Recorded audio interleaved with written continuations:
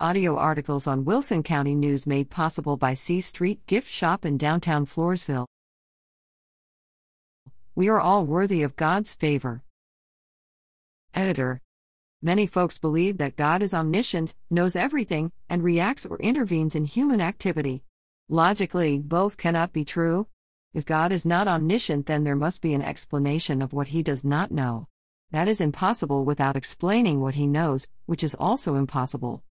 God knows what humans will think and do before they do it because in the beginning, they were programmed just like the weather. Then there is the notion that God responds, reacts, or intervenes in current events. One man prays for rain and his neighbor prays for sunshine. God sits on his throne and decides which pet to please. He would have to change the whole plan to accommodate either request. Multiply that times billions of contrary human petitions coming in constantly. Confusing indeed. God does not make mistakes. He does not build flawed humans, then surprised by their actions, cast them aside. Humans are arrogant to believe they have a better place in God's natural order than other humans, or even the noble grasshopper. Yet humans insist on condemning whole flocks of other humans as unworthy of God's favor. Red letters, Jesus talking, state, "Do not judge lest ye be judged.